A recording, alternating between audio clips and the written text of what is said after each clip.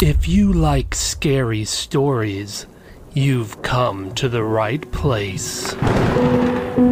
Welcome to the Maniac on the Loose Scary Stories podcast. Sit back and relax. Keep your arms and legs inside the vehicle at all times and enjoy the ride.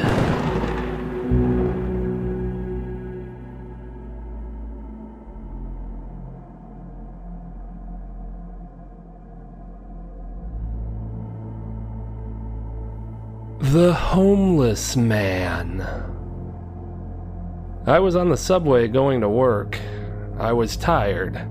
I'm the kind of guy who has a difficult time operating on less than 8 hours of sleep. Last night I got 6. And I'm cranky when I'm tired. The subway was particularly crowded that morning. I literally had no elbow room. The guy sitting next to me reeked of body odor. The woman on the other side of me stank of cat piss. And the guy who had been standing in front of me with his ass in my face for the past 10 minutes turned around and spilled his coffee all over my briefcase. Definitely not the ideal start to my day. When we reached my stop, I stood within the mass of bodies and we all flowed toward the doors like a stream of salmon. I noticed the homeless man sitting on the subway. Perhaps it wasn't fair of me to make such an assumption of the man, but he sure looked homeless to me. He was old and frail. His parched, leathery skin was blotched with month-old dirt. He wore a moth-eaten, crusty winter cap and a white t-shirt that had become a palette for a medley of food stains. He wore fingerless gloves that exposed the filth under his fingernails. But somehow he seemed happy. His toothless grin exuded genuine friendliness. And then there was the tattered cardboard sign he held. Scrawled across it in black magic marker, it said, "You will make someone laugh today." That made me smile. He recognized my joy and made sure I noticed his tip jar by shaking it. I was happy to give him a $5 bill and I made my way to work. I work in an office doing a job that would put you to sleep if I started to go into detail. It was midday when Gloria, the gal across the aisle from me, gave me a command. "Hey, Roger, tell me a joke." I spun around in my chair and looked at her. She had a long face and seemed empty. Recently she had been complaining about problems with her husband at home. I knew it had been a rough time for her. The first joke that came to my head was a good one, but it was on the filthy side. I thought Gloria could use some good clean fun, so I gave her something short and sweet. "What do you call a fly with no wings?" She shrugged. "A walk." She smiled and then let out a loud cackle. "Thanks, Roger. I needed that." She spun around to her desk with a newfound sense of energy. It felt good that I could make her laugh. That's when it dawned on me. I made somebody laugh today. The next day I got on the subway after having gotten a full 8 hours of sleep. The subway wasn't as busy, so I had room to stretch out, and the only aroma in the air was the subtle mingling of perfume and cologne. As I exited the subway, I spotted the homeless man again. He looked exactly the same with one exception. He had a new message on his cardboard sign. It read, "You will find money today." I gave him a smile and said, "If I do, I'll split it with you." As I approached my office building, I saw a small piece of paper blowing in the wind. It swirled to a stop next to my shoe. That's when I realized it was a $20 bill.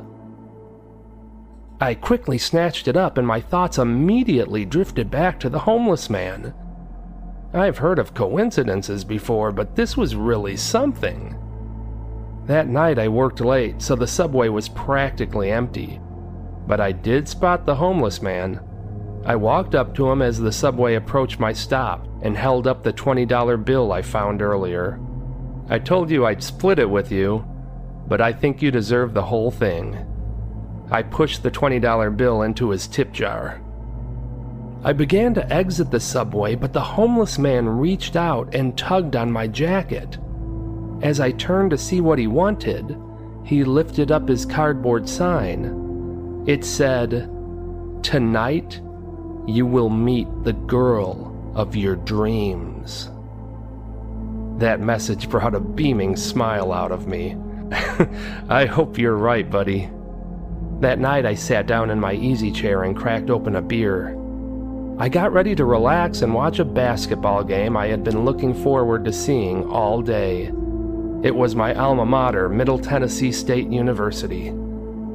Then I thought of the homeless man and his sign. How was I going to meet the girl of my dreams if I was sitting all alone at home? So I decided to go down to the local sports bar and watch the game there. The Blue Raiders started off hot and jumped out to a 10-3 lead.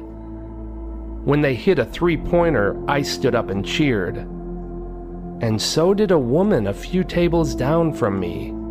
This was unusual because nobody out of Tennessee knows who the Middle Tennessee Blue Raiders are, and I was a long way from Tennessee. A few minutes later, a waitress brought a beer to me and pointed out the fellow Blue Raiders fan. She said it was from her. The gal joined me at my table and introduced herself as Tina, a fellow Middle Tennessee State alum. She was just a few years younger than me, super nice, and stunningly beautiful. Oh, and did I mention single? We made a date for the weekend. This may very well be the girl of my dreams. The girl of my dreams, just like the homeless man had predicted. I wasn't sure what to think. I mean, the first two forecasts could have been pure coincidence, but there's no way in the world this third one was. This had to be real. This homeless man had to genuinely be able to tell the future. The next day I got to the subway early and rushed up and down the aisles in each car searching for him. I had to find him. I had to talk to him and know how he had this amazing ability, and more importantly, find out what was going to happen to me next. When I finally found him, he didn't seem like his happy self. He was saddened by something. His shoulders were slumped and his head was drooped forward. When I tapped him on the shoulder, he looked up at me with tear-filled eyes.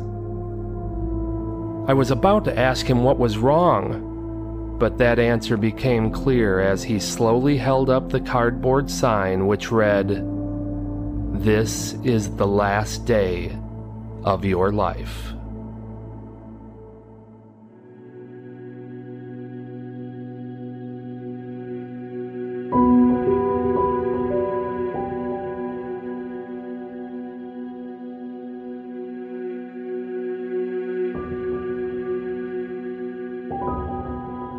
The Ghost Train. Halloween season is my favorite time of year because I love haunted attractions. Every single year there is a plethora of haunts to choose from. I've traveled across the country looking for unique attractions that will deliver some serious thrills and scares. Haunted houses, haunted corn mazes, haunted caverns, haunted caves, haunted ships, haunted trails, haunted hotels, haunted factories, haunted boat rides, haunted prisons, haunted amusement parks. I've done just about all of them. I was at work chatting with a coworker about how many places I've been to and how I've been having a difficult time finding something new and exciting to quench my Halloween thirst. A guy who sits behind us named Craig had apparently been eavesdropping on our conversation and slowly poked his head over the cubicle wall and yelled out, "Boo!" Craig was a goofball guy who was always joking around and could never take anything serious. But he was good for a laugh on a boring day. Have either of you girls been to the ghost train? I nodded. I've done haunted trains before. They're typically not very scary. I didn't say haunted train. I said the ghost train. Where is it? About an hour from here. I shook my head. If there was a haunted train ride just an hour away, I would have heard about it. Craig walked around the cubicle and pulled a chair up close to us and sat down. This is kind of like a black market haunted attraction. They don't advertise and not many people know about it. A friend of mine told me about it a couple years ago. I went there and it blew my mind. I wasn't sure if I believed Craig or not. This jokester might have been pulling my leg, but I was intrigued. Okay, how do I find this mysterious ghost train? I'd have to take you there. You'd never find it on your own. And there are some stipulations you'd have to agree with. Like, you have to be blindfolded until you are actually on the train. They don't like any first-timers knowing about the location. I knew silly Craig well enough to know he wasn't planning on taking me there to assault me or anything like that. He was a bonehead, but he was harmless. So I agreed. I just had to see this secretive Halloween haunt. Okay, how about tonight? He shook his head. That's another thing.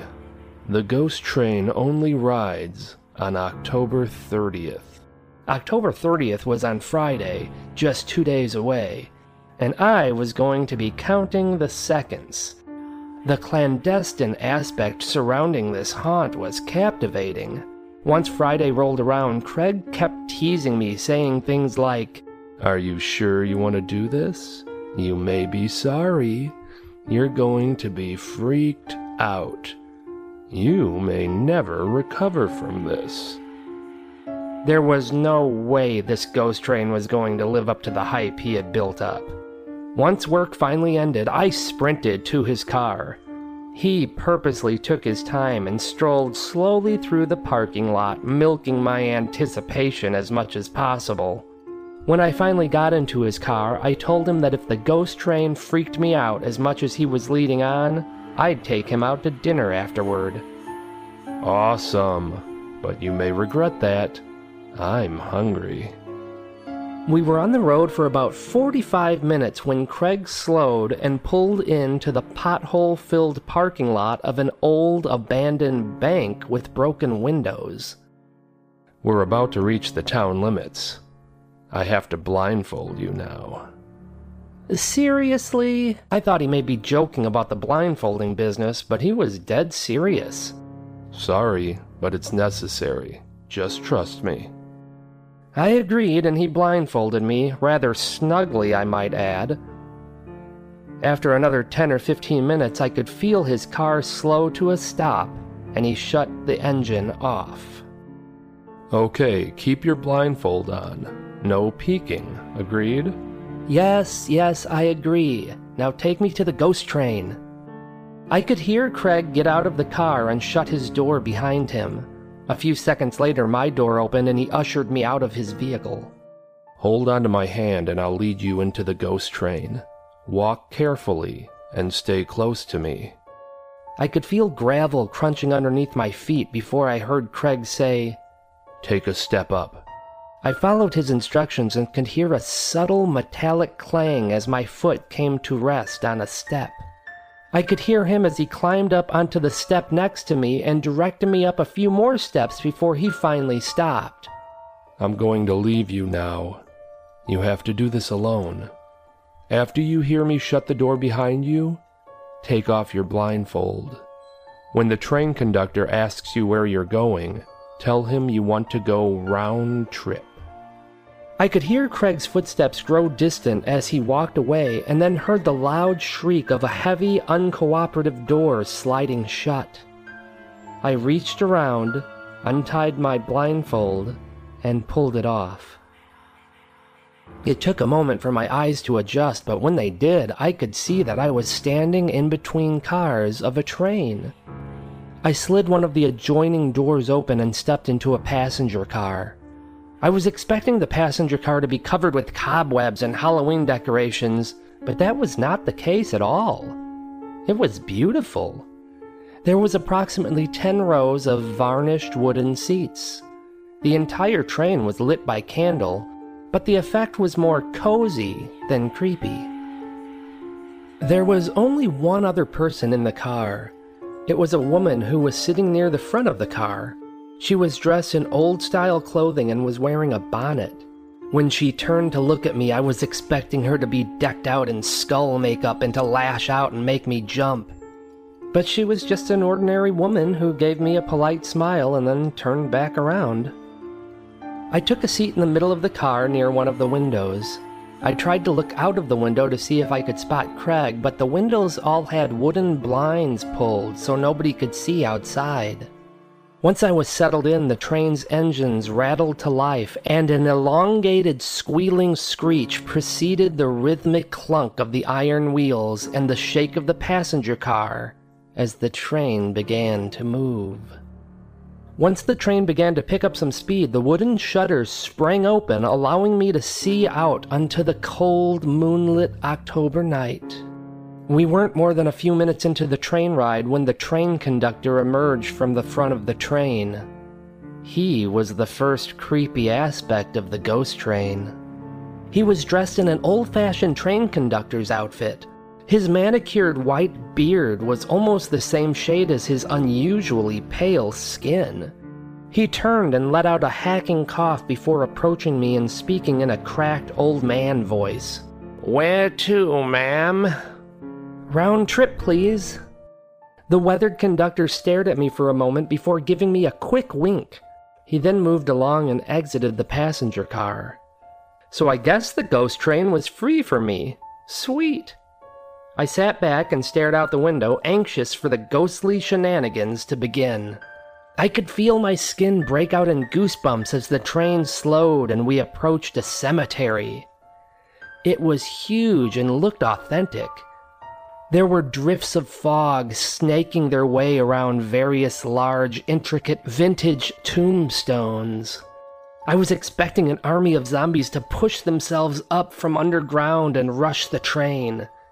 But that didn't happen. Nothing happened. We just traveled by a creepy cemetery. After that, we passed a rather ominous-looking forest with oodles of thick-trunked trees. They had monstrous branches that appeared to be arms reaching out for the train. I thought maybe one of the trees would spring to life and attack the train. But they didn't. We just rode by. Then we came upon an old train station. It was raggedy and worn. It appeared that it could topple over at any moment. It was covered in thick cobwebs and had an old western feel to it. I thought maybe we'd get ambushed by ghostly cowboys. Perhaps they'd even jump onto the train and give us all a good fright. That didn't happen either. And a few minutes later, I heard the old conductor's voice ring out. "Round trip's complete." That was it? That was the ghost train that was supposed to freak me out? I mean, it was kind of cool, but they could have done so much more with it. The train screeched to a halt and I got up. I took one more look around at the impressive old-style passenger cab before exiting. As I stepped from the train, Craig was waiting for me. He was leaning against his car with his arms folded. He was holding a mischievous grin as though he had just won something. I stepped up to him and shrugged. That was it? His smile grew larger as he nodded. That was it. Before I could say anything further, he reached out, put each of his hands on my upper arms, and spun me around. I was staring at an ancient, steam-powered locomotive. It was a massive beast and caked with a thick layer of rust. The windows were shattered and moonlight exposed the cobweb-ridden, dusty interior. And the gargantuan wheels of the train were rusted to the track. This thing probably hadn't been in motion for over a century. That's when it hit me. This wasn't a gimmick. This wasn't some playful, haunted Halloween attraction. This was a ghost train. The woman on the train, the old conductor, the train itself, they were all honest-to-goodness ghosts. This was all real. I turned back around and looked at Craig. My mouth was agape. My eyes were as wide as saucers. I'm certain I was nearly as pale as the ghost of the train conductor. I was searching for words to say, but was legitimately speechless. Craig suddenly became very serious. I can see you enjoyed it. He began to sneer. But there's one huge problem.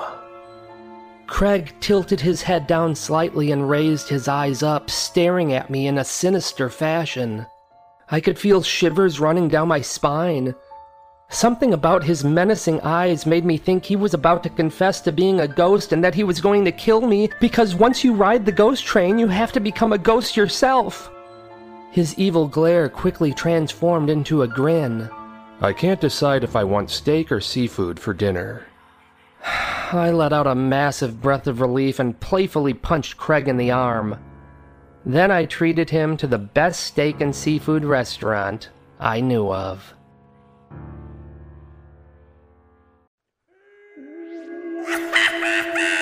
Hello, my crazy maniacal friends. If you like what you're hearing, please consider contributing. Any amount helps. Recurring monthly contributions are best of all. Just go to maniacontheloose.com/support. Believe me, this maniac appreciates it very much. That's maniacontheloose.com/support.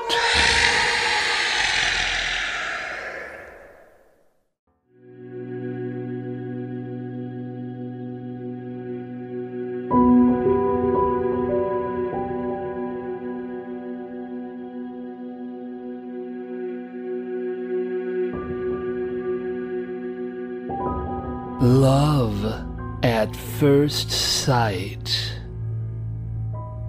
I'm a happily married man, and that's putting it lightly.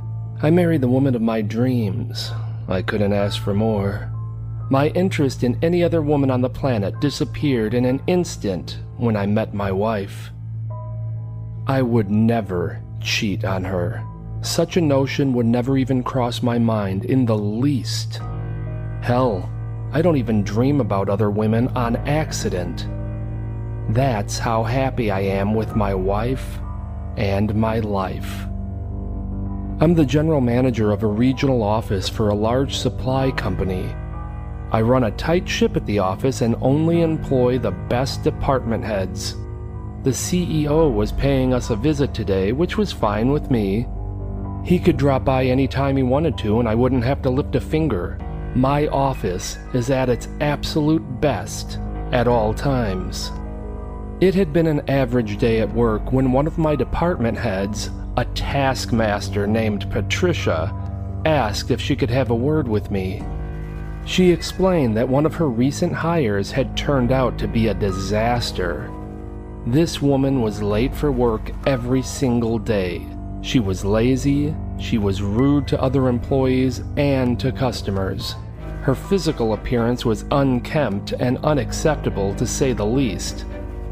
And on top of that, she smelled of body odor. I told Patricia that all of which she described was clearly grounds for dismissal and she had my approval. That's when Patricia explained that the young lady demanded to speak with me before she was fired. She wanted to tell her side of the story.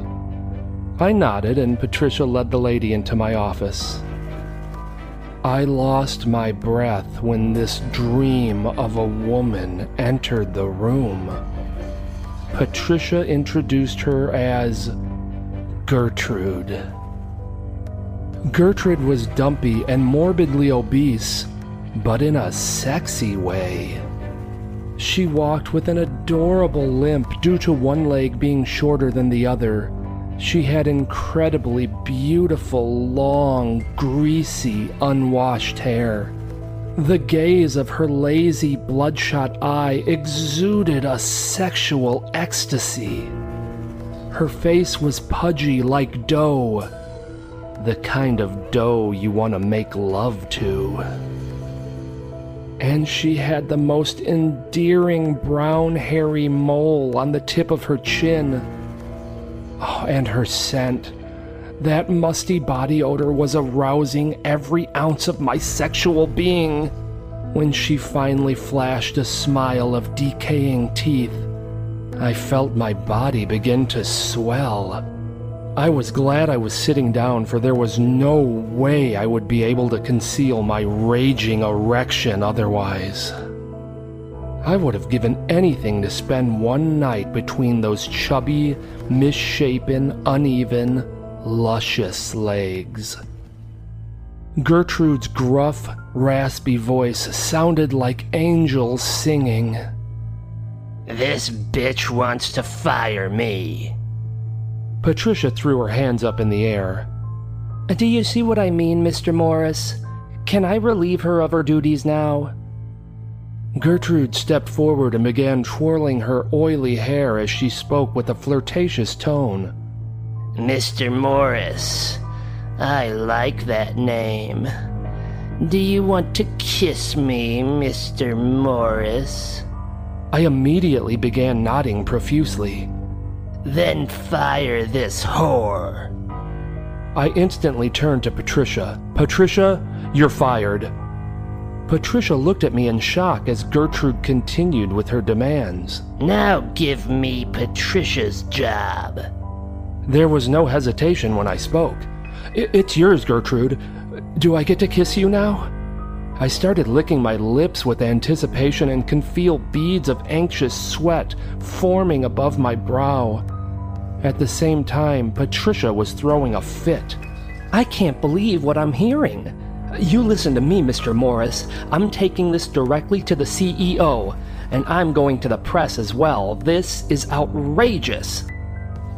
Gertrude grinned at me and began rubbing her hand over her succulent, sagging breasts. "Want to do more than just kiss me?" Oh, yes. Yes, I do, Gertrude." "Then kill this hussy." In a flash, I jumped over my desk and wrapped my hands around Patricia's throat. I squeezed as tight as I could and tripped her down to the floor. Patricia was fighting back valiantly. She clawed at me with her long nails, ripping flesh from my face.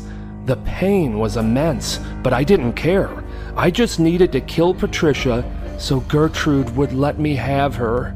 Finally, Patricia's strength began to diminish, and her arms went limp. I kept squeezing until her eyes rolled back into her head, and she turned an odd shade of purple. Even though she was clearly dead, I was still squeezing her throat with all my might when the CEO walked into my office. "What the hell is going on here?" Gertrude spoke up. "He just killed Patricia." The CEO immediately cried out for someone to call security. "Why did you do this, Mr. Morris?" I pointed to Gertrude. She told me to. I had to do it for her. The CEO turned his attention to Gertrude, and I witnessed him grow weak in the knees. He had to put his hand on the wall to support himself. I could see his pants distort in a display of arousal, and he began to stammer before finally spitting out a slew of words. "You are the most stunning creature I have ever witnessed. What can I do to make you love me?" Gertrude ran her sausage-like fingers over her lips. "You tell me." The CEO pointed at me. "This man is a murderer. I can't keep him employed." "Would you like his job? Would that make you love me?" I found myself boiling with jealousy as Gertrude approached the CEO and ran the back of her scab-infested hand down his cheek. Nah, you take his job. I want your job. The CEO dropped to his knees and took her hand. As you wish, Gertrude, as you wish.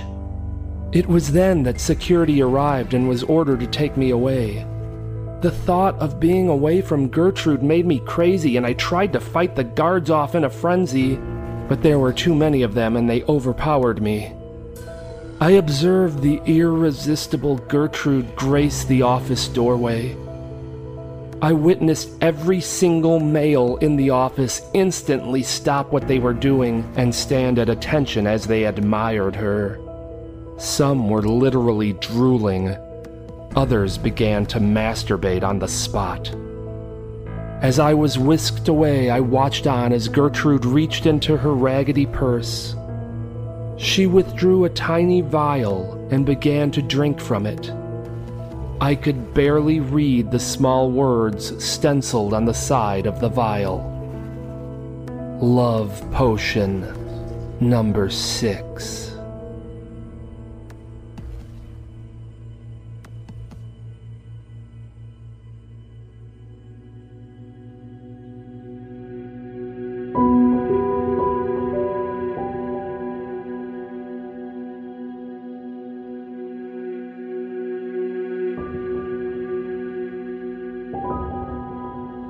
The road.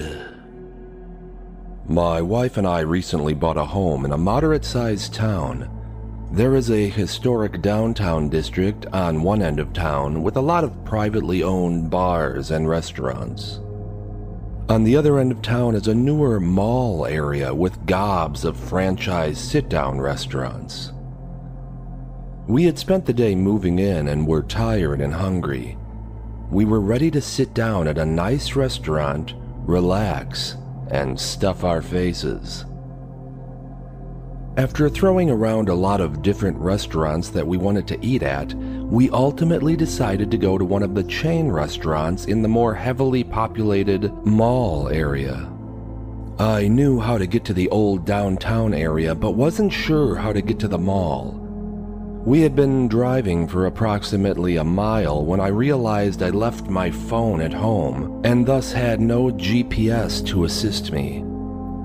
I could have gone back home and gotten my phone, but we were already on our way and I had a general idea as to the vicinity of the mall, so I opted to wing it. I got on a congested street that I was confident led to the mall. After a couple miles, the street ended at a stop sign, so clearly I was mistaken. I had no clue which way to turn, so I took a guess and turned right. After another mile, this street ended at a stop sign as well. As I made a hasty decision to turn right, I noticed that there was a lot more lights in the sky to the left, so the mall was likely back that way. Fortunately, up ahead was a massive church. I figured I could simply pull in there, turn around, and we'd be headed in the correct direction. The driveway to the church was long and winded up a hill before finally emptying out in an enormous parking lot. The church was colossal and made out of weathered wood that gave it a barn-like appearance. I noticed that several of the windows in the church were shattered, and it was clear that this ancient relic was no longer in use. The old foreboding church loomed over us as I began the process of turning around. That's when I noticed another road at the other end of the gigantic church parking lot. The road was extremely busy, which made me believe it would lead us to the mall. I drove through the sweeping church parking lot, which ended at a dirt road that led to the busy road. We were close enough that I could see the road's name: Friendship Road. The problem was there was a sign in front of the dirt road that read, "Do not enter." This made no sense. The dirt road wasn't more than a block long. It clearly led to Friendship Road. There was nobody else around, and I wouldn't be on the dirt road for more than a minute, so I ignored the sign and began traveling down the dirt road. About halfway down the road, another sign appeared before us. This one said, "Turn around now." A few feet after that one was another sign that said, "Go back." Friendship Road was only 10 seconds away, so I disregarded those signs as well and traveled down the remainder of the dirt road. When I reached Friendship Road, it was quite strange as there were no vehicles on the road whatsoever.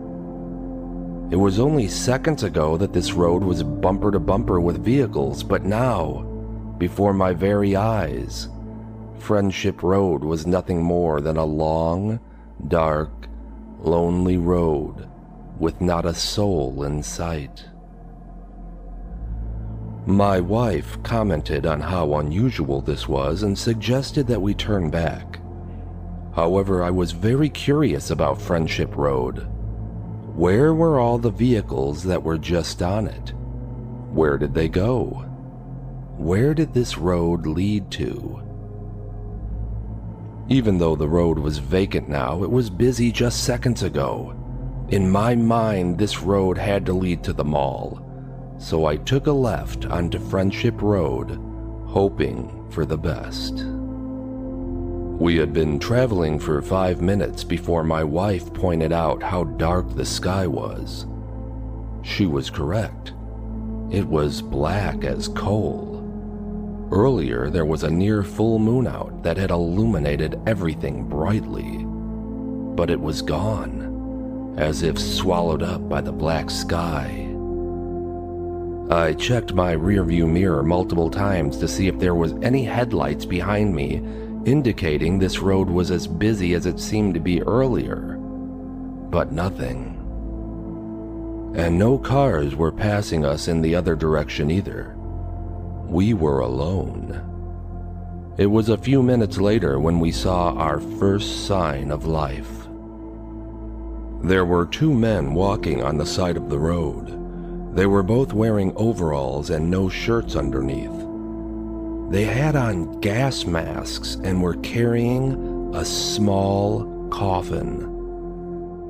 As we passed by them, they stopped and stared at us.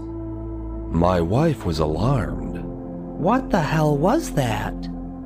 I shook my head. I don't know, but I'm turning around the first chance I get.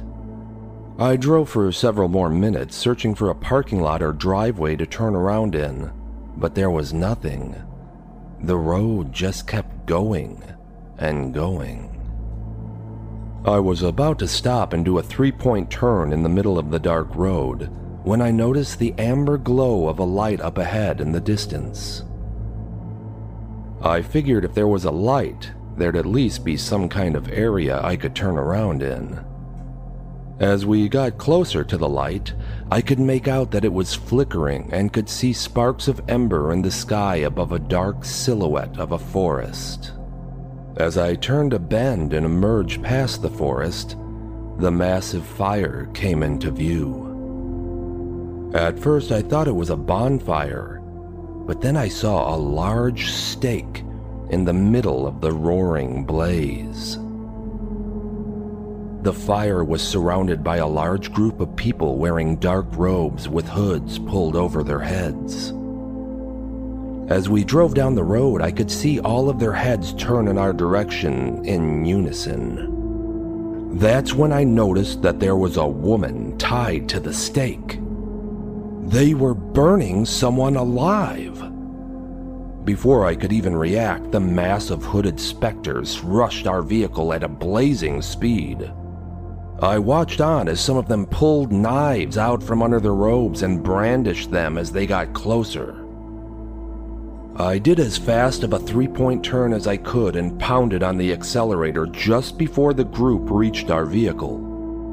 I could hear the mob's screams of rage disappear into the distance as I blazed down Friendship Road back in the direction from which we came. We were many miles from that scene when I heard the first deep thud ahead of us. It sounded as though a gigantic anvil had fallen from the sky and impacted with the earth. It was followed by another one. My wife heard it too. What was that? I don't know. Another thud. That one was louder and closer. I wasn't sure where the sound was coming from, so I pressed down on the accelerator, hoping to speed away from whatever that was. The opposite happened. The next thud was thunderous and shook the ground beneath the car. And then the source of the thuds emerged. The dark black forest lining the road ripped open, and a monstrous head appeared. It was a scaled beast with sabers for teeth. The rest of the monster's hulking body crashed through the wood line and rammed into the side of the vehicle, sending us into a wild spin. When the car finally came to an abrupt halt in the middle of the road, we caught a clear view of the monstrosity before us. It was a dinosaur. But not just any dinosaur. It was a damn Tyrannosaurus Rex. I stomped on the accelerator and somehow spun the vehicle around, and we rocketed down the road away from the prehistoric creature. The T-Rex gave chase and was right on our tail. We were nearing 70 miles per hour before we finally put distance between us and the beast, and it finally disappeared into the black night behind us. What the hell is going on? My wife's eyes widened. Maybe that's it. Maybe we've died and gone to hell. I shook my head vigorously. I refused to accept that. No, I'll get us out of here. I'll get us off of this road. Our vehicle was jutting down the road at a ferocious pace when I finally saw a ray of hope in the form of a sign that read, "Friendship Road, ending soon." But that ray of hope vanished in a puff of smoke when I saw a swarm of bodies blocking the road ahead of us. I let out an audible gasp of disgust when I was hit with a wave of decaying odor. The stench was coming from the horde of people in front of us, but they weren't people at all. They were zombies. A crowd of disgusting, rotting, savage zombies. They lethargically staggered toward our vehicle. Their banshee-like screams filled the gloomy night. They were the only things stopping us from getting off this godforsaken road. I stomped on the accelerator and tore through the mass of zombies like a bowling ball ripping through bowling pins.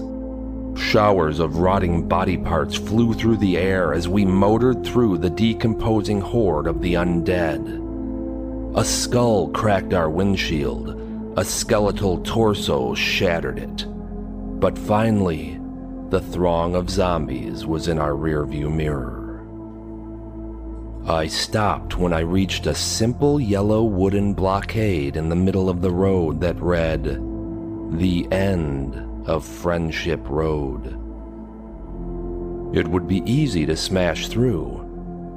That was not why I stopped.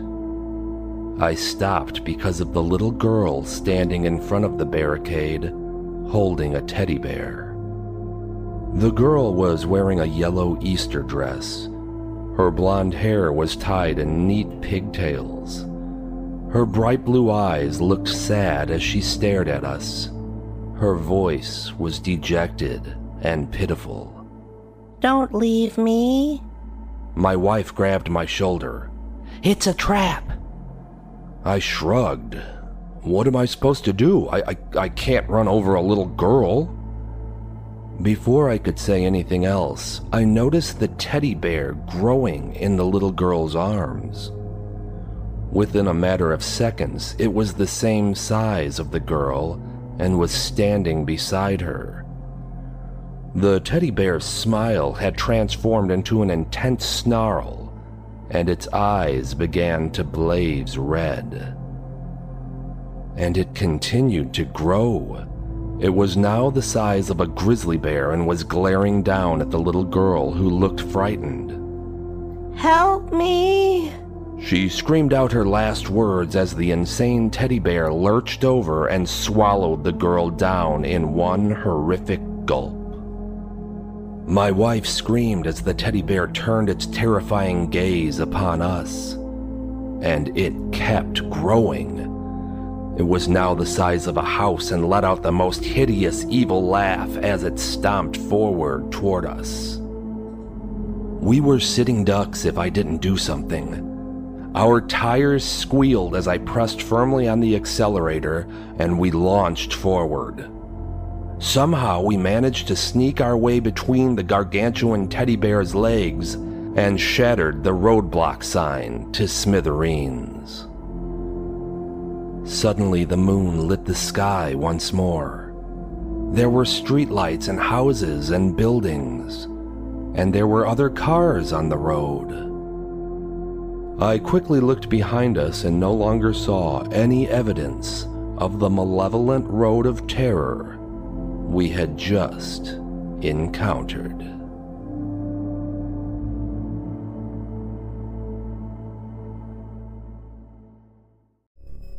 If you like horror movies, you'd probably like some cool horror movie t-shirts. Amazon has a ton of them. Go to maniacontheloose.com/shirt. This will take you to Amazon's horror t-shirt page. By going through my link, Amazon gives me a small percentage of the profit instead of keeping it all for themselves. That's maniacontheloose.com/shirt.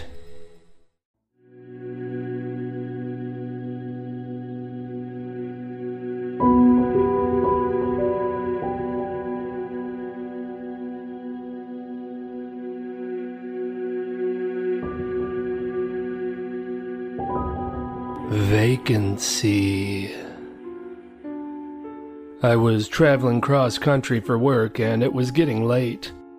My eyelids were growing heavier by the second. I had nearly dozed off once already. I needed a bed, and fast. I got off at the first exit that had a hotel sign. When I reached the end of the ramp, I saw a sign indicating that the hotel was 4 miles down the road. After 2 miles, I could barely keep my eyes open.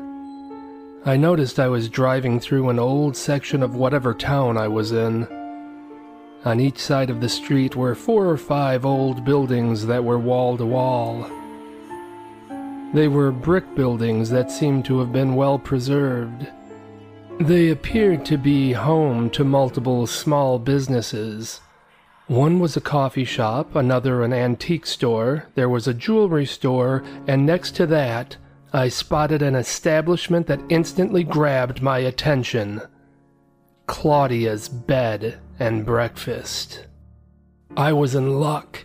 There was a large sign on the door that read, "Vacancy." I was very fortunate because I didn't think I could make it the next 2 miles to the hotel without falling asleep at the wheel. But now I didn't have to. A bed is a bed, right? I immediately pulled over. I got out of my car, quickly made my way to the front door, and was about to rap my knuckles on the window when I spotted a frail, frizzy-haired old woman wearing a tattered robe approaching the door. It was almost as though she were expecting me. She opened the front door and looked up at me with muddy brown eyes. You need a room, don't you, young man? As long as the room has a bed. She smiled and waved me inside. Come with me. I followed the old woman up a thin, squeaky flight of stairs. She led me down a shadowy corridor and pushed the door to the room open. Is it to your liking? I poked my head into the room. It was a small room with bright yellow walls and white chiffon curtains. I see a bed, so yes, it is. I pulled out my wallet, but the old woman waved me off. You're tired. Get some sleep. You can square up with me in the morning. Breakfast is at 8 o'clock. I thanked her and entered the room. I shut the door, threw off my jacket, and sat down on the bed. It was very soft and cloud-like. I was going to sleep like a baby. As I pulled my shoes off, I noticed 3 unusual pictures hanging on the wall. Each was a picture that focused on the bed within the very room I was in. Under each picture were individual plaques that read, Past, Present, and Future. In the picture that said Past, I could make out the figure of a body under the blankets on the bed. The photo called Present showed a made-up but empty bed. And the photo that read Future showed someone lying in the bed with the covers pulled up over them, much like the present picture. It was kind of cute, like someone was comfy in the bed not long ago, and will be again in the future, but right now it's empty because I'm standing here looking at the pictures. A little weird, but cute. As I took off my pants and shirt, I noticed there was one distinct difference between the past and future pictures. In the past picture, I noticed a large red stain on the pillow next to the sleeping person's head. I wasn't sure what that was supposed to represent, and I really didn't care. Sleep was my priority, and I was out before my head hit the pillow. I woke up to a crack of thunder and the relentless hammering of rain on the roof above me. I peered over at the digital clock sitting on the bedstand next to me. I was relieved to see that the time was 3:30 a.m. I still had plenty of time to get more sleep. Just as I was about to close my eyes again, a flash of light illuminated the room and something caught my eye. It was the trio of pictures on the wall. There was something different about them. I got out of bed, flipped on the light, and inspected the photos. I confirmed that they were indeed significantly different from before, in an extremely creepy way. The past photo was a picture of me sitting on the bed removing my shoes. I urgently turned around and began scanning the wall for cameras. I didn't spot anything straight away, but obviously there was one there somewhere, and I was being filmed without my consent. And worse yet, the old woman printed this picture, came into my room while I was sleeping, and hung it up. Strange, creepy, unnerving, yeah, all of the above. This was my cue to conclude my night of sleep at the hotel 2 miles down the road. I jumped into my pants, slipped on my shoes, and sloppily threw on my shirt. As I headed for the door to get the hell out of Claudia's disturbing bed and breakfast, I caught a glimpse of the pictures again. What the hell? They were different than they had been just a minute ago. The past picture now showed an image of me lying in bed asleep as the old woman stood at the side of my bed glaring down at me. Then I noticed the present picture. What is going on here? The present picture was just that. It was me standing in front of the 3 pictures staring at them. I gasped when I saw what was in the future picture, and it was at that time when I heard the door to my room burst open. I turned my head to see the crazy old woman, her face twisted into a ferocious scowl, rushing toward me with a machete held high in the air.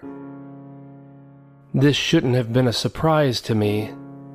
The future picture showed my decapitated head lying on the bed.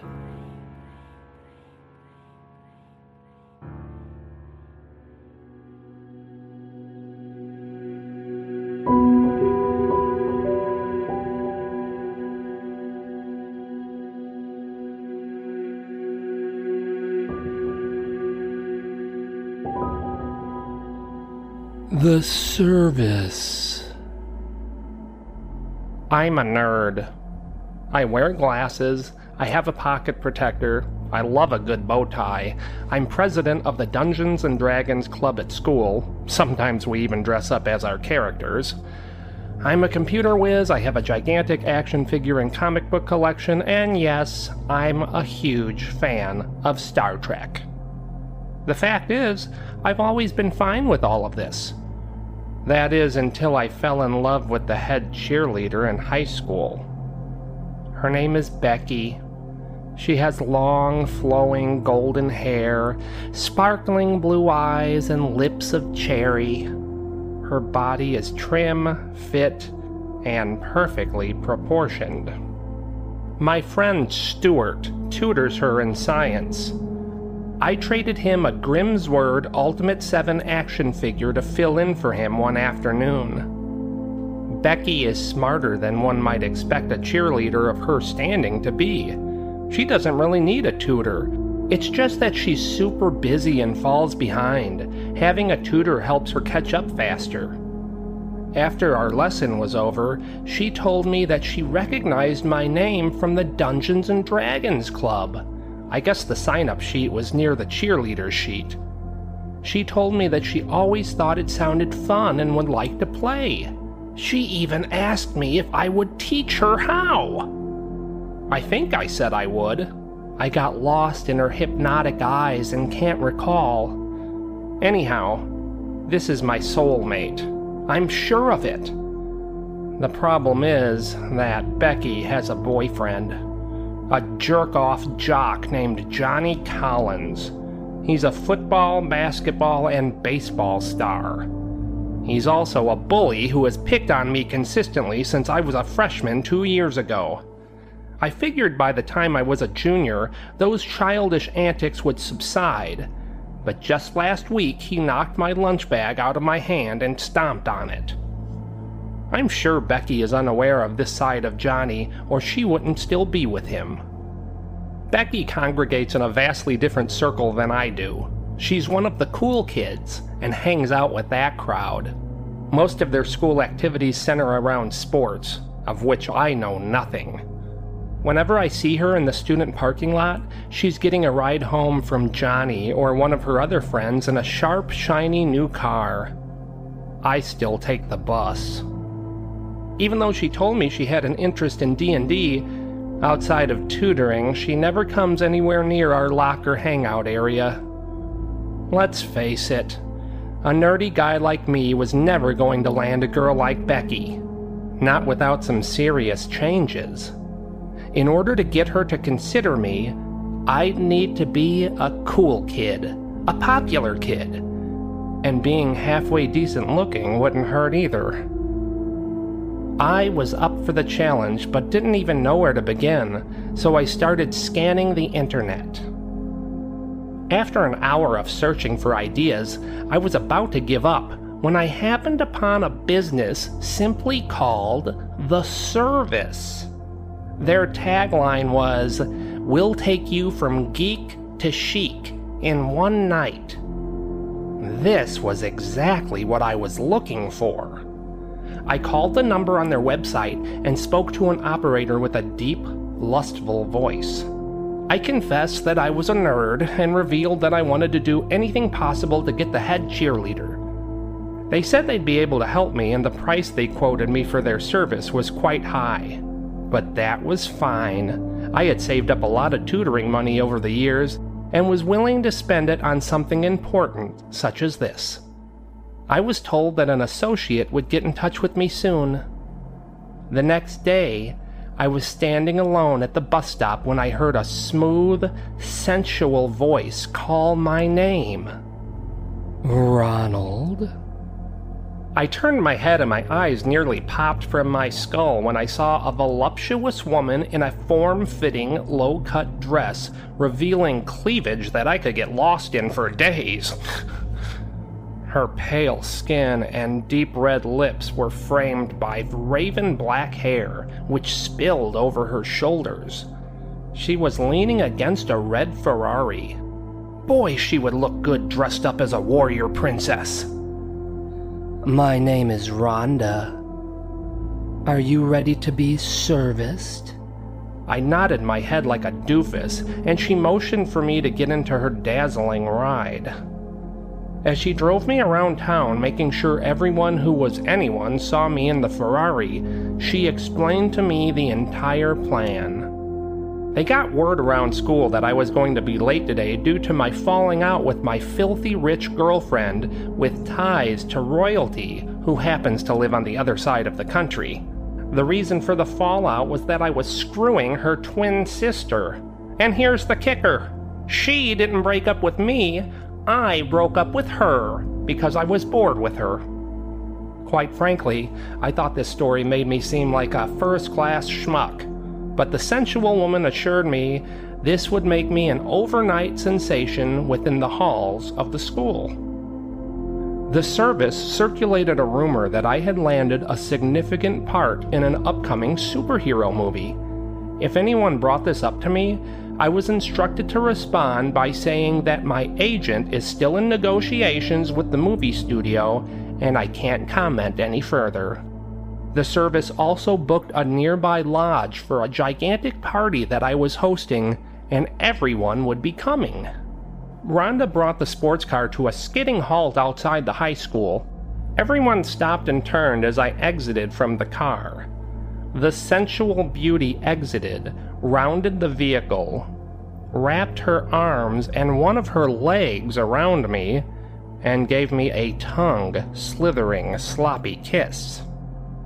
I was dizzy with ecstasy as she whispered in my ear, If they ask you who I am, just say I'm someone you have some fun with on the side. As she drove away, I noticed that all of my fellow students were watching me in awe. They were mesmerized and impressed, to say the least. I strutted into school like John Travolta in Saturday Night Fever. That day, my fellow students treated me like some kind of rock star that they were all too nervous to approach. Rhonda had told me to expect as much. The highlight of my day was when I made eye contact with Becky from across the hall, and she smiled and waved at me. Was this really working?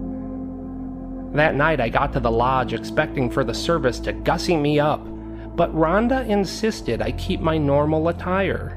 Their goal wasn't to change who I was, but rather to change everyone else's perception of me. The party was massive. The entire high school must have showed up. Even Stuart and the rest of my nerdy friends were there. They were all instantly deemed cool by their association with me.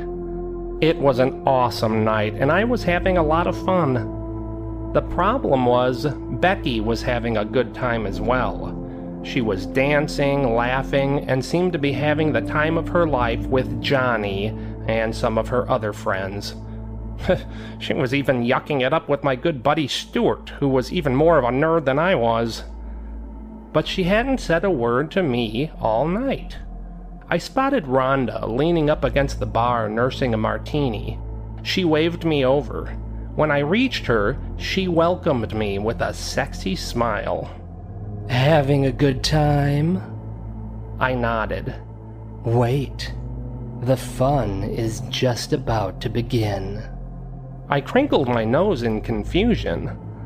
What do you mean? She motioned toward Johnny, who was chugging a drink from a red cup. Once Johnny is dead, Becky will seek comfort in your arms. Dead? What are you talking about? His drink is poisoned. He'll fall dead within 5 minutes. Poisoned? You're going to kill him? You said you would do anything possible to get the head cheerleader. My mouth was agape as Rhonda strolled away. But as stunned as I was by Rhonda's revelation, I was even more shocked when Johnny Collins approached me and spoke sincerely. Ronald, I want to apologize to you for bullying you all these years. Truth is, I've always been jealous of you. I was dumbfounded. Jealous? Of me? You've always been so smart, and you know what you like and aren't afraid to enjoy yourself no matter what other people think. You're brave." I couldn't believe what I was hearing, but Johnny continued.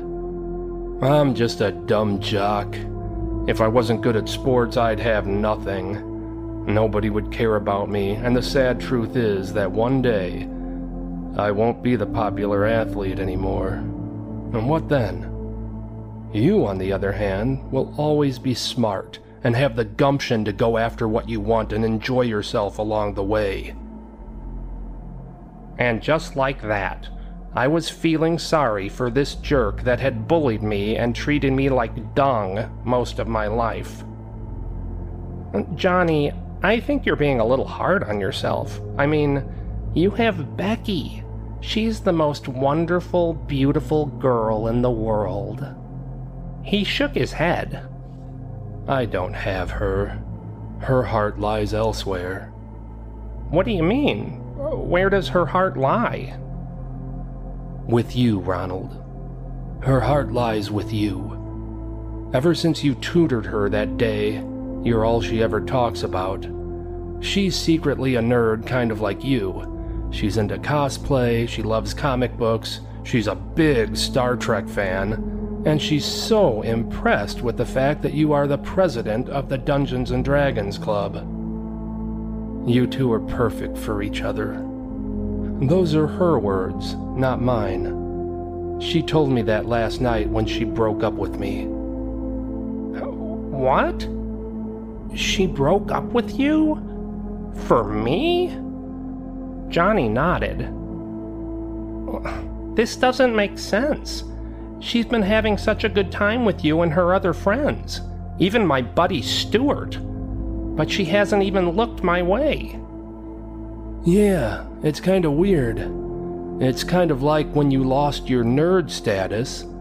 She lost interest." Those were Johnny's last words. He had a massive heart attack and fell to the floor, dead. As for Becky, she found comfort in the arms of my nerdy friend, Stuart.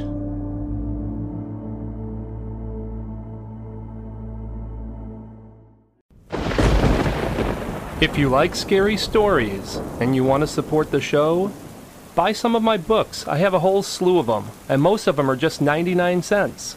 Go to maniacontheloose.com/books. Again, this is a great way to support the show.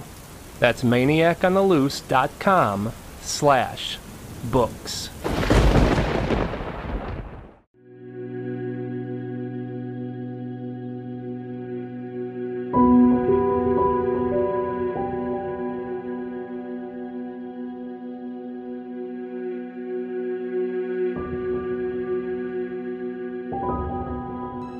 Dark Web Mystery Box. The internet that most people use is only a small percentage of the World Wide Web. The majority of the internet is made up of something called the Deep Web. The Deep Web, also known as the Invisible Web or the Hidden Web, consists of pages that are not indexed by common search engines. The Dark Web is a small subsection of the Deep Web that's only accessible with special software or authorization. Similar to the Deep Web, search engines don't index material that's on the Dark Web. Pages are hidden, and activity is totally anonymous. Bad things happen on the Dark Web. The following is one woman's terrifying experience with the Dark Web. My name is Sarah. I love to explore the unknown. I'm obsessed with investigating abandoned locations and trying to uncover any parts of their history that may have been passed over. I'm also what some people refer to as a spelunker, which means I love to explore caves, especially those that have only been lightly explored. When I heard about the Dark Web, I just had to know more.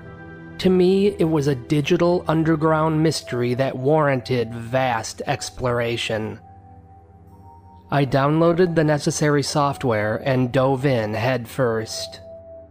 I discovered an assortment of disturbing things.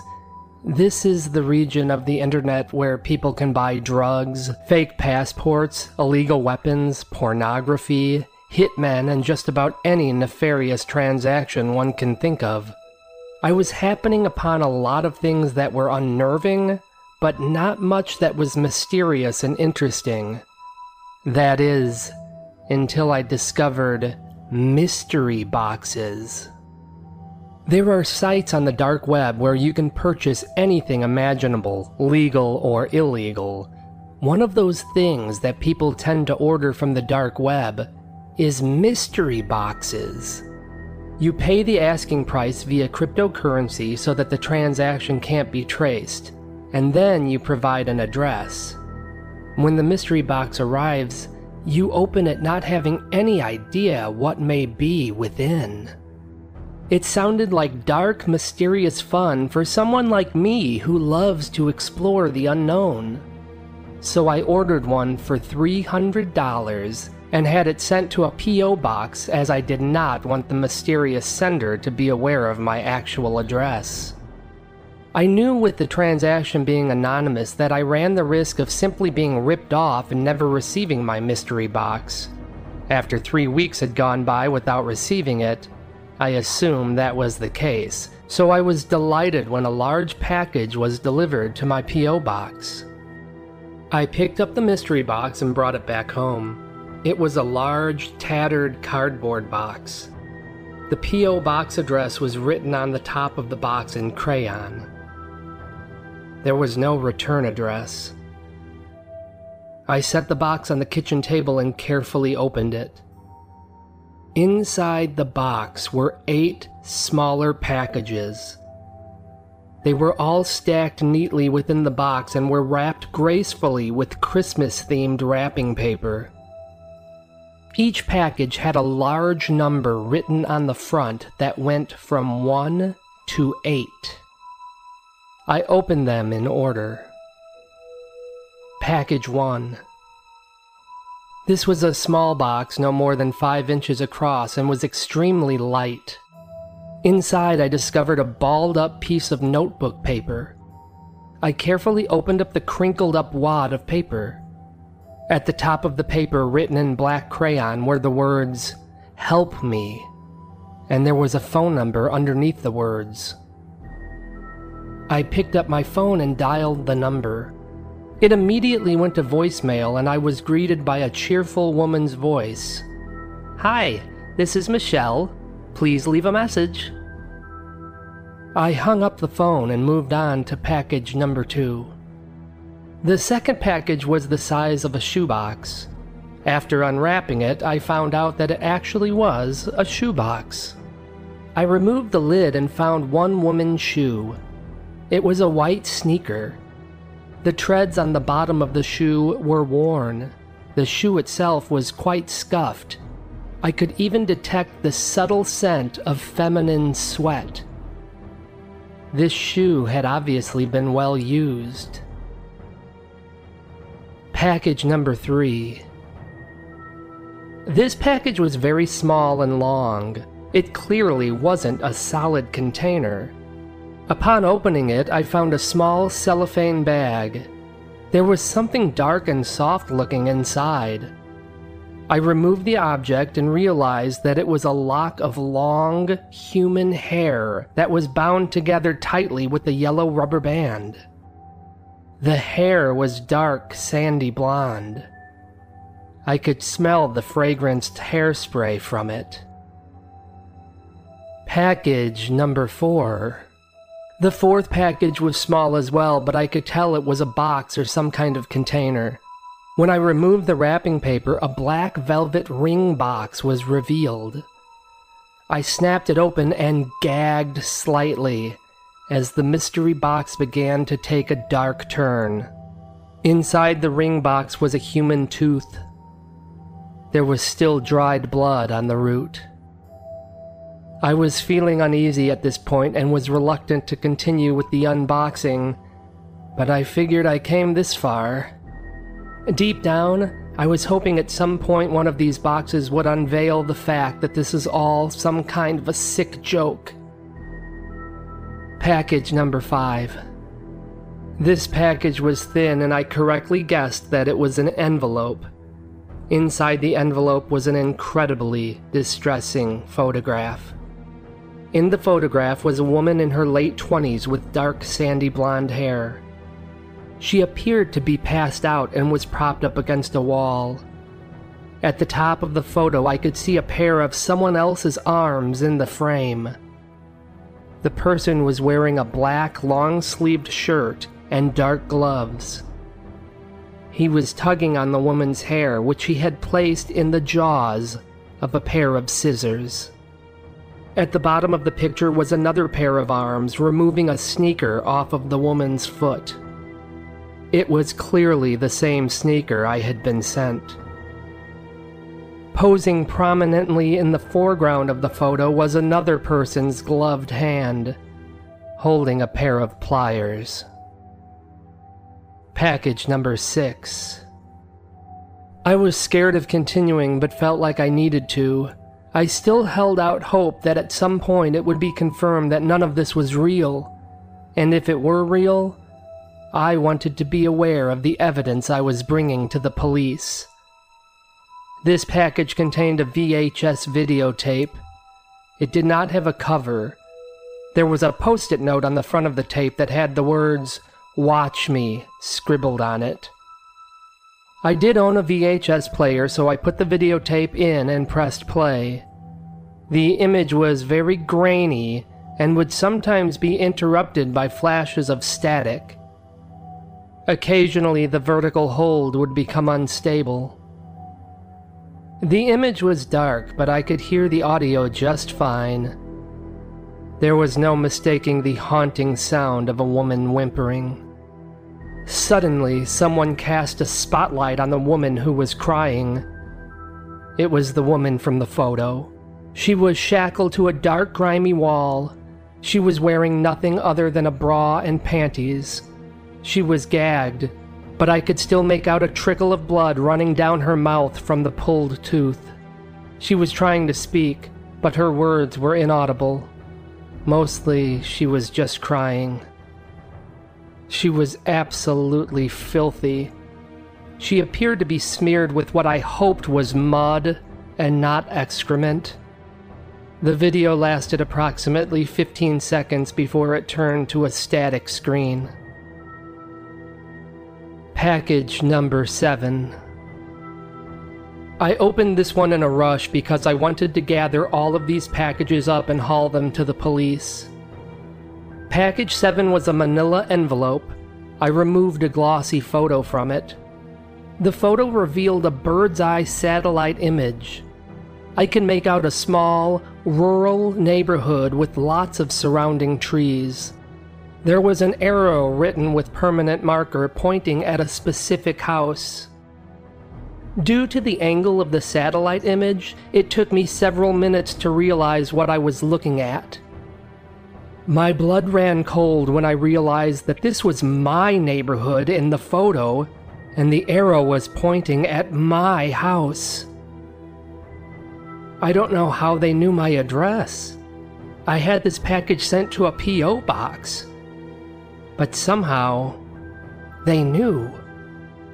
I jumped up from the kitchen chair and was ready to sprint from the house when I heard a phone ring. But it wasn't my phone that was ringing. The ringing was coming from within the mystery box. I cautiously moved back to the box and peered inside. Package number 8. Package number 8 was ringing. I removed the wrapping paper and looked down at the black cordless phone as it continued to ring. I answered it and held it to my ear. The voice I heard was distorted and deep. "I'm outside, waiting for you." I ran to the kitchen window and looked out into my front yard. In the driveway was a white van. 2 men were standing outside of it staring at me. They were both dressed in black and had on latex Santa Claus masks. That's when I heard a loud creak behind me. Before I could spin around to see what it was, I felt a heavy calloused hand wrap around my mouth. There was a cloth in the hand and it smelled so strong that it burned my nostrils, and everything went black. I woke up in a dark room shackled to the disgusting grimy wall that I recognized from the video I had received in the mystery box. I was only in my bra and panties. I was gagged and I tongued the bloody empty socket where one of my teeth used to be. I too was smeared with what I hoped was mud, but from the stench confirmed that it was indeed excrement. I stared forward into a bright light and realized I was being videotaped. I wondered what they would do to me, but then as I gazed about the repulsive room, I recognized the girl from the previous video. Her head was sitting atop a spike, amongst dozens of other women's heads. Soon, my head would join theirs, as would the head of the next woman who ordered a mystery box.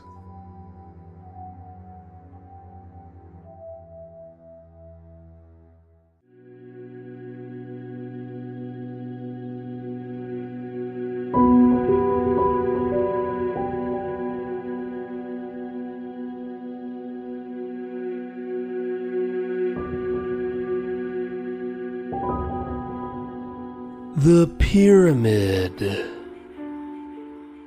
Shortly after the Soviet Union fell, I was the first person to enter their top-secret aeronautical and space facility.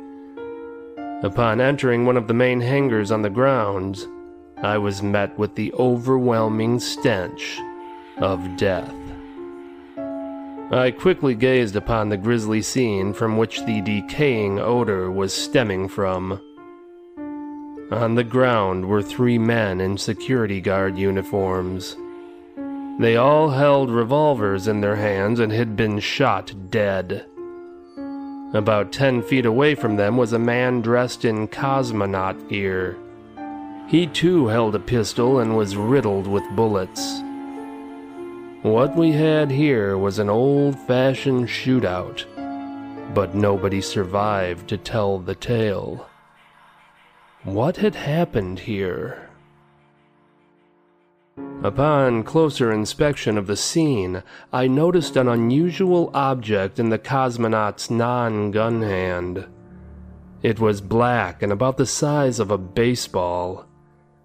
I crouched as close to the body as I could get, while still tolerating the rotting stink. The object appeared to be pyramid-shaped. I stood up and gazed about the hangar, and my eyes immediately fixed upon the high-tech, single-passenger space shuttle that was stationed nearby. I had no idea the Soviets had such advanced technology, but the proof was sitting before me. The main hatch to the shuttle was still open. I didn't hesitate to enter. The array of dash panel lights within the shuttle was overwhelming. I looked them over carefully and recognized a recording label. There were various cameras situated both on the interior and exterior of the shuttle. Next to the video controls was a monitor. I began turning various knobs until an image appeared on the screen. The image displayed a view of the cosmonaut within the shuttle shortly after he had landed and maneuvered the vehicle into the hangar. Before the shuttle had even come to a complete stop, the cosmonaut had opened the hatch and immediately began firing his weapon. Why? Why would a cosmonaut returning from a mission exit the space shuttle guns a-blazing? I stood up and stepped into the cargo section of the shuttle and noticed a large white sack toppled over on its side. A few of the objects within the sack had spilled out onto the shuttle's floor. Pyramids. The bag was filled with the same type of pyramid objects that the crazed cosmonaut was holding in his hand. I stepped to the bag, bent down, and picked up one of the pyramids. It was cold to the touch and lighter than expected. Each side of the pyramid was polished, refined, and smooth as glass. There were also tiny hieroglyphic etchings near the edges. The pyramids were made from black iron stone. This material is only found on meteorites, which meant these strange pyramid objects were not of this earth. They originated from somewhere in outer space. As I continued to rub my fingers against the smooth edges of the pyramid, I felt a jolt course through my body, followed by a freezing sensation, as if someone had injected ice water into my veins. I wasn't alarmed or frightened.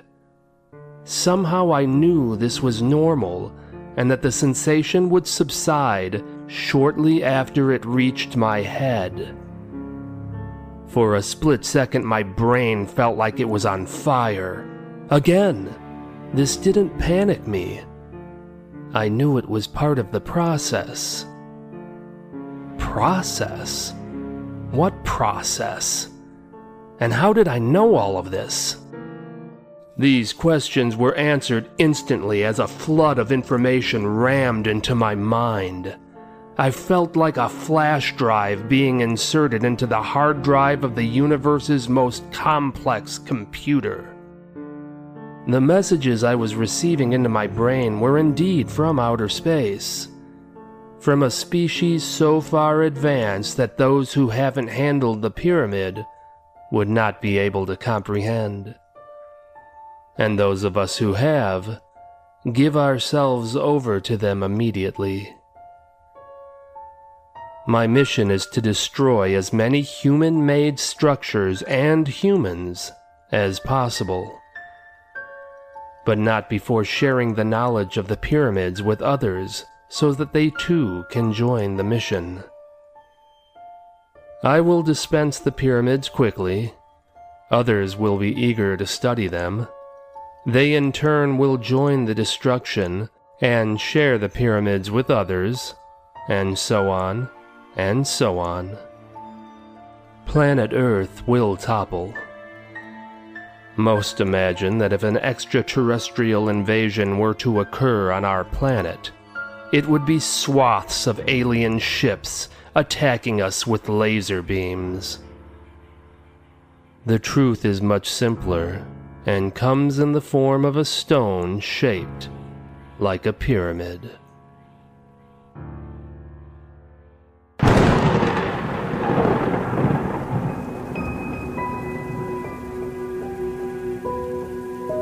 We hope you enjoyed the show. We're dying for you to come back for more. Visit maniacontheloose.com. Sign up for our newsletter, and I'll give you some free stuff. We'll see you soon. Very soon. If you like the Maniac on the Loose Scary Stories podcast, please subscribe on whatever platform you listen on. Feel free to leave a nice review, too, if you like, and don't be shy about letting other people know about the show. All of these things help us out a ton, and we appreciate it very much.